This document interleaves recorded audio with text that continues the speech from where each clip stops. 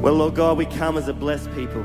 Here we are, Lord, humbling ourselves before you, the creator of heaven and earth. Yet, Lord God, we recognize your presence here with us. You're a God who wants to speak into our lives, to encourage us.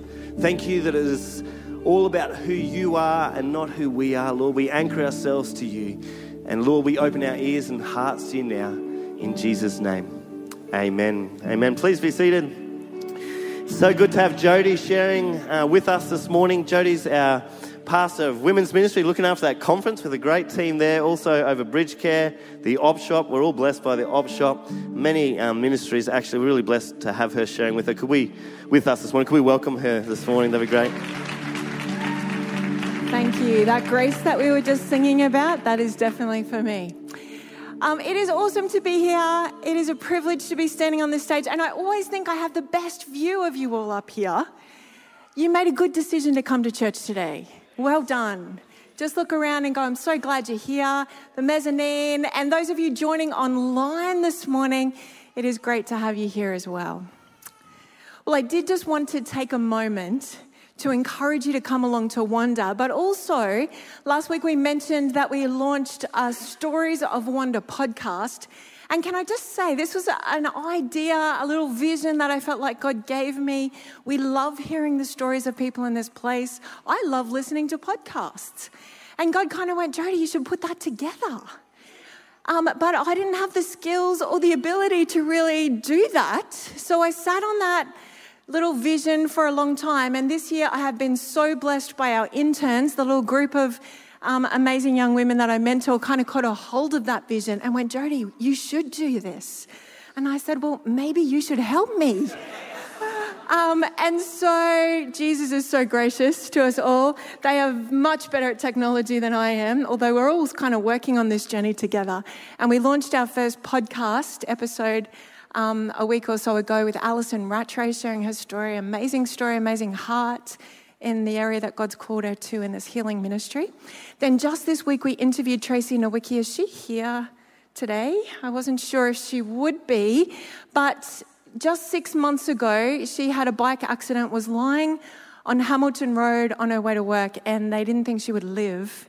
6 months later, just this week, she celebrated her 60th birthday and did a bike ride up Mount O'Reilly's in the Sunshine Coast hinterland. If that is not a testimony to God's goodness and God's grace, you'll be blessed to hear that story. And she testifies to the miracle of God in her life, which is so powerful. I think this afternoon or later tonight, we're interviewing Kim Chapman, who's just come back from Uganda on a work trip to Watoto. So lots of great stories. And I know you all have a great story to share. And in faith, I'm just going to say we'll get to every single one of you over the next however many years that takes. Probably Iris and Steph Amelia are like shaking in their boots right now, but in faith. There's something great about listening online, but there is something really powerful about sharing stories together. And women, I do just want to encourage you to come along to Wonder Conference. It will be a blessing to be there. Bring your friends along. There will be worship. There'll be markets. There's a conference for girls at the same time, the high school girls at the same time. We'll have fun together, hear from God together, and I know God wants to speak powerfully. We have asked Ellen Turnbull to share from God's Word this year in our stories sort of segment. And this week, Ellen came in to have a practice, actually, and her Connect group leader, Leighton, came along to sit in the auditorium just so she'd have someone to practice too. And then he messaged me or sent me an email straight away and said, Jody, will there be a video of Wonder? Because the men in our church would be blessed to hear Ellen speak. And I can't guarantee a video, but we'll try. But women, that says you need to be there. Don't miss out. If the men want to be here and can't be, you have to be here, okay? There is something really special about sharing stories together. And that kind of links into this incredible story that we get to look at today from the book of Genesis. I have to say that when Pastor Andrew told me I was continuing in Genesis, and I would have the story of Rebecca to preach on today, I actually have to confess I wondered what God would tell us out of Rebecca's story. And before you harshly judge me for that, for those of you who have grown up reading Bible stories, what comes to your mind when you think about Rebecca? Isn't she the terrible mother who shows favoritism to one of her sons and then deceives her husband into giving the youngest son the family blessing over the oldest son? Is that what comes to your mind when you think of Rebecca? Well, I have to confess, church, I have made some very big assumptions here and have had a very narrow view of Rebecca's story. And as always, I've been super blessed to dig into God's word this week and see a whole different side to this incredible woman and her faith journey, which spans 4 chapters of the book of Genesis that we're looking at in this series. I'm going to pray. Jesus, we thank you for your word. We thank you for our stories woven into your story. And we ask now that your Holy Spirit would speak. Your presence is here with us. We thank you, God. Speak to our hearts. In Jesus' name we ask, amen. Rebecca's story starts in the context of God's unfolding covenant with Abraham. Pastor Peter shared on it about this last week. Abraham left his home, following the call of God to a new land, with a covenant promise of blessing that would come to his obedience. God would make Abraham's family into a great nation, his name would be great, and all peoples on the earth would be blessed through him. There were a few obstacles and challenges in the first generation of this covenant. More than a few times, actually, when God's promises seem to be just hanging by a thread as we're waiting for them to unfold. But he's proving his faithfulness in his story to his people. And here we come into this story believing this covenant promise for another generation, the second generation. This covenant has been spoken over. Sarah had recently died. Isaac is nearly 40. And Abraham decides it is time to find his son a wife. What a great dad. How helpful is that? Abraham's faithfulness to God's promise means that it matters to him where Isaac's wife comes from. God's promise to give his people the land was not going to be through intermarrying and assimilation with the people groups around them. So Abraham, asking God and taking this all very seriously before God, decided that a suitable wife would be found in his hometown. He could not disobey God by leaving Canaan himself. He wouldn't do that. Nor would he risk letting Isaac go to find his own wife for fear of him leaving the promised land. So he sent his most senior servant in his household, obviously someone he trusted for this very important task. Would you trust the oldest person in your family to go back to your town of birth to choose the marriage partner for you or your kids? Just have a think about that. Any grandparents who'd put their hand up for that job? Peter. Peter in the front row. Good on you, Pete. I was thinking what this would look like in my family, and it would look like sending my mum back to my hometown of Gympie to go and choose wives for my boys in a couple of years. I can tell you that would not go down well. Abraham's servant took an oath before God and accepted this challenge of loading up 10 camels for a journey of about 800 kilometers. When he arrived at the town of Abraham's family, this is how the story unfolds. We read in Genesis chapter 4 from verse 11. He, the servant, had the camels kneel down near the well outside the town. It was toward evening, the time when women go out to draw water. Then he prayed, Lord God of my master Abraham, make me successful today and show kindness to my master Abraham. See, I am standing beside this spring, and the daughters of the townspeople are coming out to draw water. May it be that when I say to a young woman, please let down your jar that I may have a drink, and she says, drink, and I'll water your camels too, let her be the one you have chosen for your servant Isaac. By this I will know that you have shown kindness to my master. Bit of an unusual request, bit of a fleece that Pete was talking about last week, put out there to God. Before he had finished praying, Rebecca came out with her jar on her shoulder. Just pause there for a moment. Enter Rebecca, the character of our story, the main character here. Rebecca is just an ordinary, everyday person going about her ordinary, everyday duties. This is just like every other day. She's coming out to the well towards the end of the day to get the water that her family need for the nighttime. And even a stranger at the well isn't really that out of the ordinary or unusual. Pick up again in verse 17. The servant hurried to meet her and said, please give me a little water from your jar. Just asking for a little bit of water here. Drink, my lord, she said, and quickly lowered the jar to her hands and gave him a drink. Pause there again. Providing a drink to a stranger was quite customary and a polite thing to do. It wasn't out of the ordinary that this man had actually asked her to do that. The unexpected part of this story and the fleece that had been put out by the servant comes next. Verse 19.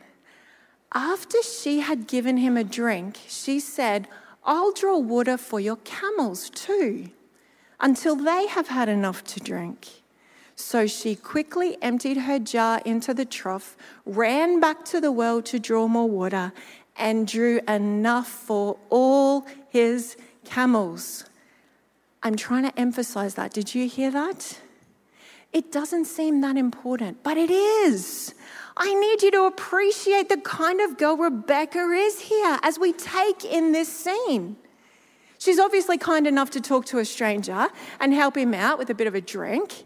Even though she's in the middle of her own day's work, but there's a level of generosity here that is actually just amazing. She offers, he's not asking her, she offers to draw water for his camels. Now, if a camel has been on a long journey for days, it can drink about 100 litres of water. I'm pretty sure Rebecca would have known that. And if Rebecca was a pretty strong kind of young woman, she would have been carrying a pitcher which held about 10 litres of water. That weighs about 10 kilos. Actually, 10 litres does weigh 10 kilos, just in case anyone is going to pull me up on that later. 10 litres of water weighs 10 kilos, plus the pitcher she was carrying would have been made out of clay. It would have weighed a couple of kilos as well. So think about that weight. Actually, I went to Woolies because I wasn't quite sure how much 10 kilos of water would weigh, and I have a beautiful young woman sitting right in the front row. Lizzie, if you could just kind of pick up my water here. I'm a visual person, so I needed to go to Woolies and just check out what this would be. Can I tell you, 10 kilos of water is heavy. It's pretty heavy. I actually walked around Woolies with this for a while and went, I can't wait to put this down. To water one camel would have been backwards and forwards from the well 10 times. Tell me, church, how many camels there were? 10 camels. How many trips would Rebecca have done to water this man's camels? We're not mathematicians here this morning, are we? We're talking 100 trips backwards and forwards to water 10 camels. Is that kind of out of the ordinary? Is that amazing? Can you see what this fleece actually was that the servant put out? A girl might put herself out to water to offer a drink to a stranger, But only God would orchestrate these circumstances so that a young girl would offer to water his 10 camels. It is unexpected, and it leaves no room for doubt in the servant's mind that God is in this. She must be the one. It's a character test, isn't it, of sorts? Rebecca's beauty and purity are noted in the text, but more than that, she is kind and extremely generous. She's hardworking and will go the extra mile to help a stranger and even his animals in need. This girl does not shy away from a challenge. She goes to a significant cost of effort and a sacrifice of her time and her own plans for an elderly stranger. She didn't do this for Prince Charming who had come to the well. Can we just remember that? God saw her heart in all of this. The servant was impressed. How could this not be the hand of God answering his prayers? When he found out that this girl was also the great niece of his master, he had to meet her family and put forward his proposal. He was convinced that only God could do this. This chapter is actually the longest short story in the book of Genesis. It is so significant that as it is told, this story is repeated. When you're reading the chapter, you kind of go, did I have to say this again? But the significance of what takes place here is not to be missed by the audience. We are meant to be marveling at this story every time we hear it and know that only God could be at work here. As the servant retells the whole story again to Rebecca's family with the discussion of a marriage proposition added onto it, I can only imagine that Rebecca was trying to get her head around what God was unfolding on her ordinary trip to get water that afternoon from the well. Rebecca's family could not seem to deny God's providence in this story. But they were not so keen to let their daughter go off so quickly with a stranger to a strange land, to marry a strange man, even if they were distantly related, and even if it did seem like this was the hand of God. But the servant was on a mission for his master, and he did not want to be delayed. Actually, the one God had chosen would be prepared to leave with him.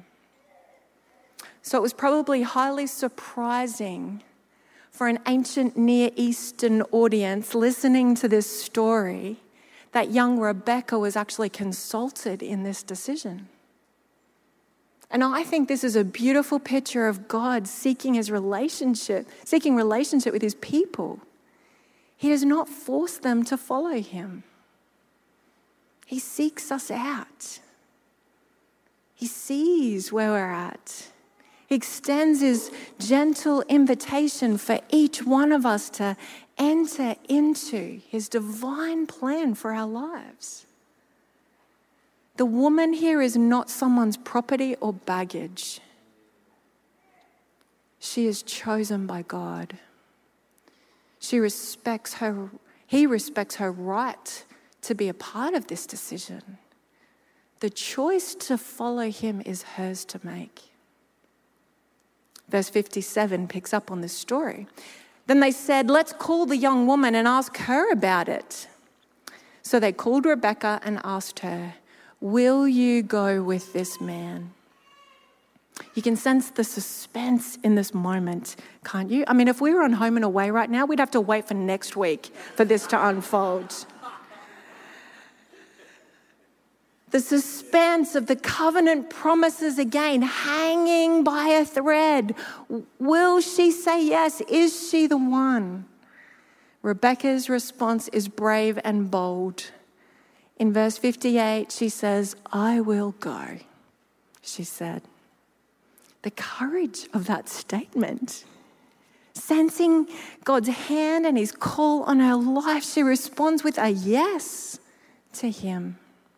I love the simple clarity of that moment of decision.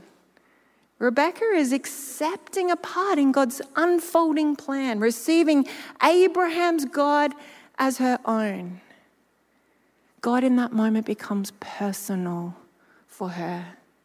Not a God she's heard about or heard through other people, but hers. She surrenders her will, her plans for her future. She surrenders her family and her friends to the God who invites her into a relationship with him. Before she leaves her family, they pronounce a blessing over her. They say, "Our sister, may you increase to thousands upon thousands. May your offspring possess the cities of their enemies." What lies in wait for her? The expectation of these words spoken. You know, the story of Rebecca actually parallels Abraham's own story, which I think makes us pause here to realize the significance of this woman woven into the patriarchal narrative. Like Abraham, Rebecca is chosen by God, called by God to leave her land and her family. Rebecca says yes to God's call, and a blessing is pronounced over her life, not dissimilar to Abraham. We're not meant to dismiss this incredible woman in God's story. Have you ever wondered how an ordinary day turns into an extraordinary day? Just say yes to God. I feel like there are some of us here today who just need to say yes to him. I'll go, God. I hear you call, God. I'll do it. It's kind of simple, isn't it? It might be letting go of your fear and actually saying yes to a relationship with Jesus. He's been calling you. He's seen you. He's seeking you out. Whatever it is that's holding you back, just say yes to him. Maybe it's an apology to someone. Maybe God's put on your heart to forgive someone for something that they've done to you that you've been holding on to. Say yes. Maybe it's a move to another town or another nation, another country. Maybe it's going across the street to show kindness to a neighbor.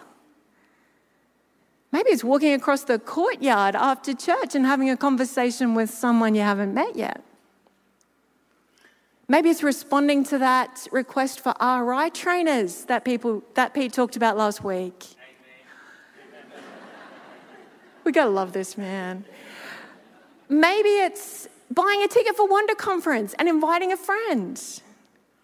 Maybe it's saying yes to be baptized, following Jesus in obedience for that call that he's placed on your life. The Holy Spirit might be prompting you to something right now. Don't ignore it. Say yes. I'll do it. I'll go. Give me the courage, Jesus, to say yes to you. I just wanted to share something here, something that I think God has taught me over many years. He often speaks to us when we're gathered like this. Speaks into our spirit. And I know this is confusing for someone, but it's an impression or a word that we receive as we're gathered as his people. I can't tell you the number of times I've been worshiping in this place and I've just felt God impress something in my mind or in my heart. And I'm like, that must be God. Recognize it. Be open to it. He loves it when his people gather like this. He's meeting with us here. He wants to speak to us. Examine those words, test them for sure, but don't ignore them. Rebecca's yes here is a reception into a beautiful love story. As our yes to enter into relationship with Jesus also is. Isaac took Rebecca to be his wife, and the Bible says he loved her.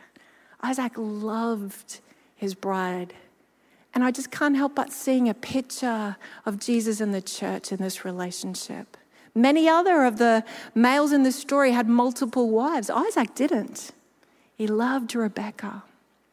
Now, if this love story was anywhere else, it would end there with a happily ever after, right? But we know that the story of God's people is that it doesn't try to hide the reality of life. The flaws and imperfections of these great men and women are not glossed over. The second generation of this covenant that God made with his people would also be forced to face obstacles, many that they would have to overcome.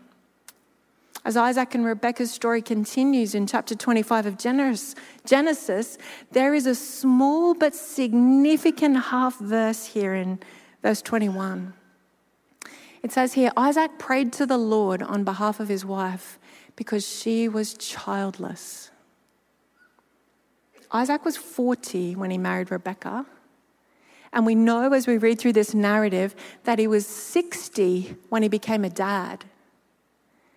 It is almost hard to believe in Rebekah's story that after this significant and costly decision that she has made to say yes to follow God, after that pronouncement of blessing that has been made over her life,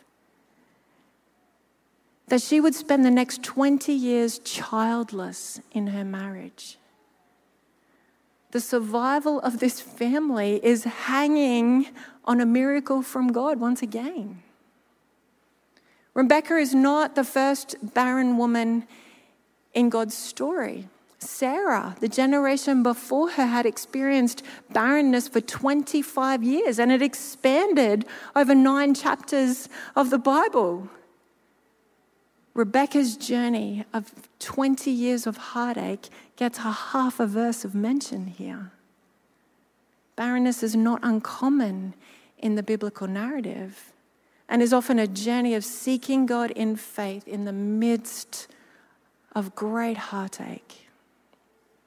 God is still the one unfolding his plan. He's still the one we're looking to for his promises to overcome obstacles. And he is fulfilling them, and he is faithful. And he's drawing his people to trust in him. I feel for Rebekah in this season. The narrative actually tells us around her story of barrenness that a lot of other people are having babies at this time. And if you have ever experienced infertility, you notice that, and it's hard. We celebrate life here in this place this morning, but not to overlook the heartache that others are experiencing. Abraham, her 150-year-old father-in-law, takes another wife who goes on to bear him 6 more sons. Well, Rebekah has none. Then there's Ishmael, Isaac's half-brother. We read in the text here that he has 12 sons who become tribal rulers. That kind of means a lot of babies are being born here. But Isaac and Rebekah remain faithful to God in their waiting. They keep trusting in the promises of God to unfold. God's word is all they have to hold on to here, even as they wait. In the midst of this season, God affirms his covenant, the covenant that he made with Abraham. He speaks it over Isaac in this time, filling him with faith to hold on. In chapter 26, verse 3, he says, "Stay in the land. I will be with you and I will bless you. For to you and your descendants," there's the promise, he's going to have a child one day, "I will give all these lands and will confirm the oath I swore to your father Abraham. I will make your descendants as numerous as the stars in the sky." Think about that when you are childless. "As numerous as the stars in the sky, and I will give them all these lands, and through your offspring, all nations on earth will be blessed. Because Abraham obeyed me and did everything I required of him, keeping my commands, my decrees, my instructions." So Isaac stayed in Gerar. Isaac and Rebekah experienced God's favor and blessing even in their childlessness. Isaac planted, there's a beautiful verse in chapter 26 that says, Isaac planted crops in the land and the same year reaped 100-fold. Wow. His animals increased. His servants increased. Flocks and herds expanded. He was the envy of those around him at this time. He dug wells and there was water. God was providing for him every step of the way in this season, showing his grace even in their waiting. Even when it was hard to see the promises of God being fulfilled for their family, God was there reminding Rebekah that he was at work. The fingerprints of his goodness are still there, reminding her to keep believing, to keep holding on in faith. And after 20 years of waiting and trusting, Isaac prayed to the Lord on behalf of his wife because she was childless. The Lord answered his prayer, and his wife Rebekah became pregnant. Wow. Rebekah's hope for a child is important to Isaac. He's been blessed and receiving accolades in all these other areas of his life, but he's not dismissive of his wife's hope here. And he prays for her. In God's time, his prayer is answered. Husbands here today, do you know what your wives are waiting on God for? Do you know what she carries in her heart, in her longing for God to do? Are you praying for her? It's a beautiful picture of this relationship between Isaac and Rebekah again. There wasn't blaming or arguing or giving up. They kept praying in the waiting together. What are you waiting on God for today? Don't lose hope. Don't give up. Don't stop praying. Can we pray together? Can we, as a church family that God has called us to be, carry each other's hearts and burdens and needs and longings to Him? That's why we invite people to pray after our services. We're not doing this journey alone, church. We're a family coming to God together, interceding for each other. God hears these prayers. Rebekah is a reminder that in our faith journey, not only are there times where we need to go, yes, God, faith in action, let's do it. There are times where we need to wait on Him. Hold on and keep trusting. He keeps His promises and He's faithful to fulfill them, even if it takes 20 years. And even then, if there is only a glimmer of hope in His answer. No sooner here do we find out that Rebekah is pregnant, she senses something is not right in her pregnancy. There is a battle going on inside her. And Rebekah goes straight to God to ask Him what is going on. In chapter 25, verse 23, the Lord responds to her. He says, 2 nations are in your womb, and 2 peoples from within you will be separated. One people will be stronger than the other, and the older will serve the younger. Rebekah is having twins, the first recorded twins in the Bible. But instead of a double blessing to come out of her barrenness, this oracle from God is promising that this would be a lifetime of battle. I'm sure Pastor Andrew, who is preaching on Jacob and Esau next week, will unpack this incredibly for us to grab a hold of. But this is a story that makes a mother's heart break. The expectations and hopes that Rebekah had been holding on to and these promises unfolding were now a disaster that lay in front of her. And perhaps in her desperation for God's covenant promises to be fulfilled, she takes her eyes off trusting God to fulfill them and starts to orchestrate plans in her own way, trying to find human solutions to work out God's plans for him. Isn't that what we sometimes do? As the story of Jacob and Esau unfolds, maybe Rebekah is not the deceptive mother. Maybe she's desperately trying to put in place a discerning plan because she sees that one son may well be better qualified to carry this covenant promise in their family line. And I really don't want to steal any more from Andrew's sermon next week, but I'm just sort of putting that out there for you, Andrew. Just a different perspective that you might want to consider here. I'll pass you my notes.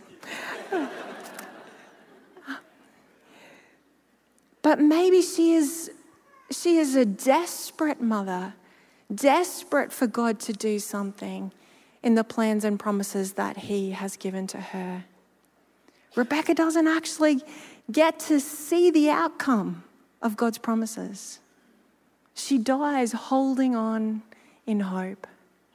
She dies without knowing if those promises that had been spoken over her would be fulfilled. And if we didn't know the end of this story, we would be left feeling sad for Rebecca here. But we do know the end of the story, church. We read in his word that Jesus is the one who would come through Rebecca's offspring. That Jesus is the Savior to fulfill these covenant promises. That he has invited us into the family line of Abraham and Isaac and Jacob and Rebecca to join the multitudes who have been received into his family, to partake of the promises of life and hope and forgiveness and eternity with him. Just 700 years after Rebecca lived, Joshua came to the end of his life. And after leading God's people into their promised land, he declared, "You know with all your heart and soul that not one of all the good promises the Lord your God gave you has failed." Hear that. Every promise has been fulfilled, not one has failed. Joshua 23:14. 2,000 years after Rebecca lived, Paul, writing to the Corinthians, says, "For no matter how many promises God has made, they are yes in Christ. And so through him the amen is spoken by us to the glory of God." Hear these words this morning. God is faithful to his promises. He's faithful to fulfill them. He is big enough and powerful enough to overcome your obstacles and your enemies to bring about his plans. And he's calling us to walk in faith and trust in him and who he is. Thankfully, our God is bigger than humanity. Bigger than the humanity of these characters we read about. I love that their strengths are recorded here right alongside their failures. Don't you love that? That the blessings appear right beside the obstacles and challenges. Isn't that what our lives look like? Isn't that what we are? It gives us hope, doesn't it? That God doesn't give up on us in our mistakes, in our lack of faith, in the times when we stop trusting and try and do God's work for him. God keeps being faithful. He continues in his faithfulness. He continues in his love. He continues to work in the midst of it all, and he calls us, keeps calling us to come to him in faith, to say yes to him, to keep believing, to keep trusting, and to keep holding on. Do we worship the same God Rebecca did? Can we too keep believing in the promises he has yet to unfold in our time, in our lives? Some of you are facing obstacles and difficulties today, and God is calling you to persevere in faith. I heard that word when Jason Elsmore spoke it a few weeks ago. Persevere is a word for us, church, in this season, to persevere and hold on in faith. Keep believing, keep trusting, keep saying yes in obedience to him. I love these beautiful words from Psalm 145, verse 13. Hear these. The Lord is trustworthy in all he promises and faithful in all he does. Hold on to that today. Rebecca saw the hand of God intersecting in her life, recognized God's call to enter into relationship with him. From there, it didn't actually get easier. She couldn't always see or make sense of what God was doing, but she continued to trust in faith. She waited and prayed. She held on even when she couldn't see the way. What has God promised to you that you're still waiting for? What difficulty is He using to grow your character, to grow your prayer life? Are you willing to trust God for His timing in His unfolding plan and not put your own plans into action? Has God placed something on your heart that He's calling you to? Listen for His voice as we worship now, church. Listen for Him speaking as we pray here. What is your response this morning? Is it, I will go, I will wait, I will believe? Let's pray together.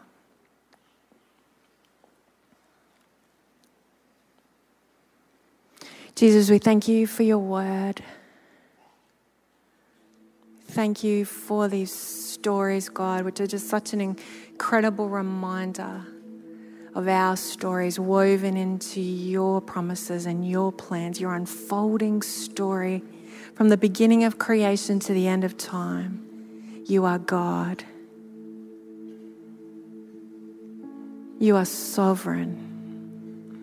You are in control. And even today, God, for those who are in the middle of a season where they just can't see you, where they just don't know what you're doing here, I pray, Lord, just for an affirmation in their spirit now, that you see them and you know them. They can trust you. They can continue in faith holding on to you today. God, I pray that you would stir us to the yeses that you are calling us to. I pray, God, that you'd find in us the people who are faith-filled and trusting you.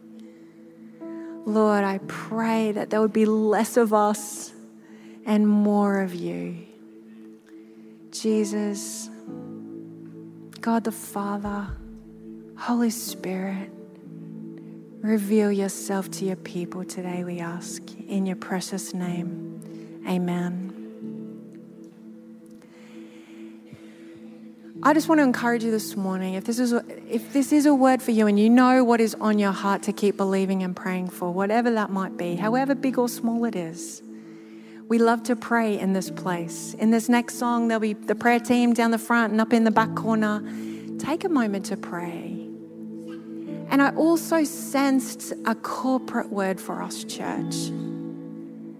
That in the 30 years that we have been a church God planted in this community, in this place, He gave us a word of revival. And there have been times over that 30 years that I've gone, God, can you really do this? And we are believing in faith that He can and He will. And we all have a part to play in that, to keep praying, to keep holding on, to keep trusting.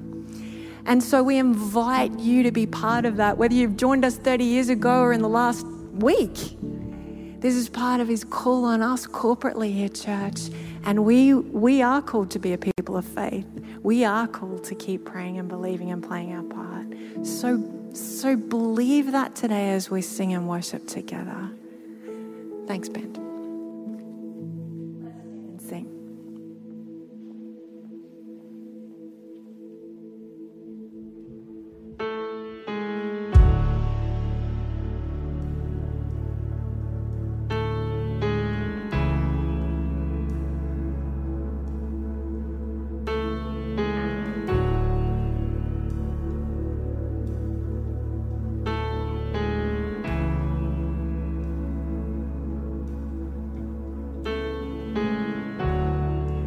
Walking around these walls, I thought by now they'd fall, but you have never failed me yet.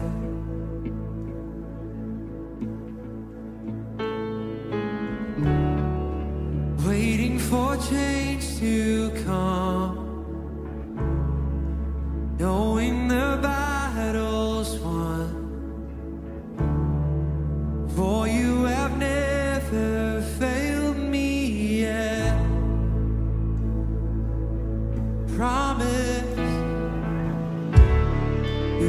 promise still stands.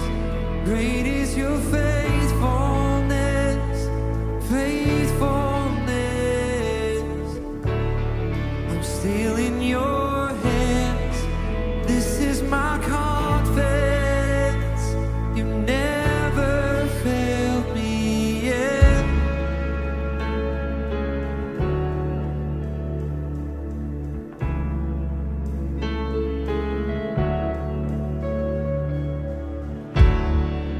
I know the night won't last. Your word will come to pass. My heart will sing your praise again.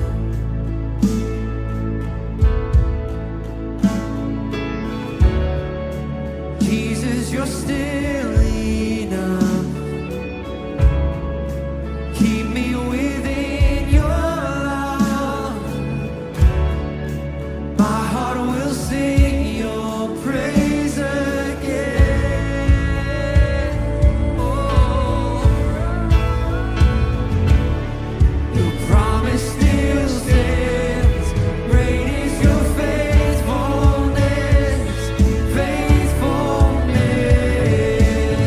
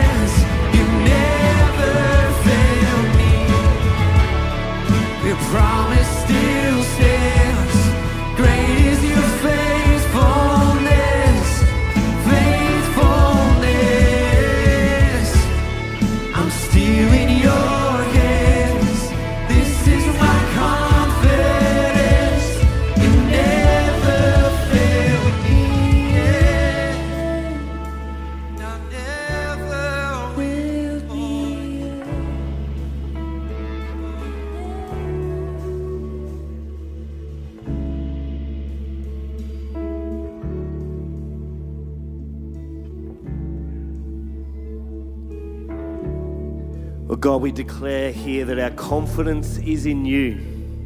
It is in you. The one who spoke this world into being, the one who parted the Red Sea, broke down the walls of Jericho, the one where it seemed impossible just for one descendant came descendants greater than the stars of the sky. This is who you are, God. This is who you are. And Lord, we look to you. We look to you. And Lord, as a people, help us to humble ourselves.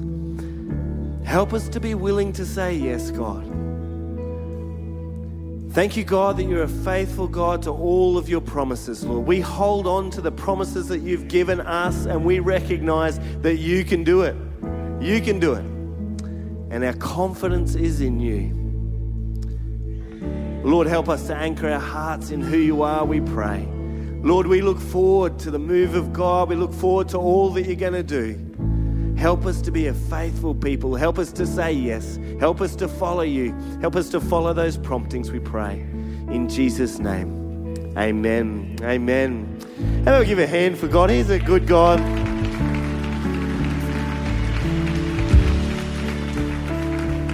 It's a good word for us this morning. It's all about him. It's all about who he is, trusting him. Keep looking to him for those promises, those prayers that you're praying in your life. Keep looking to his faithfulness. He's very good.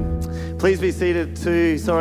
And also, if you're new to Bridgeman, we would love to meet you. Or if you're just wanting to connect in more, please visit our welcome lounge there. Families, there are milkshakes in the courtyard as well. Online, thanks so much for joining us. We look forward to seeing you all next week. Thank you.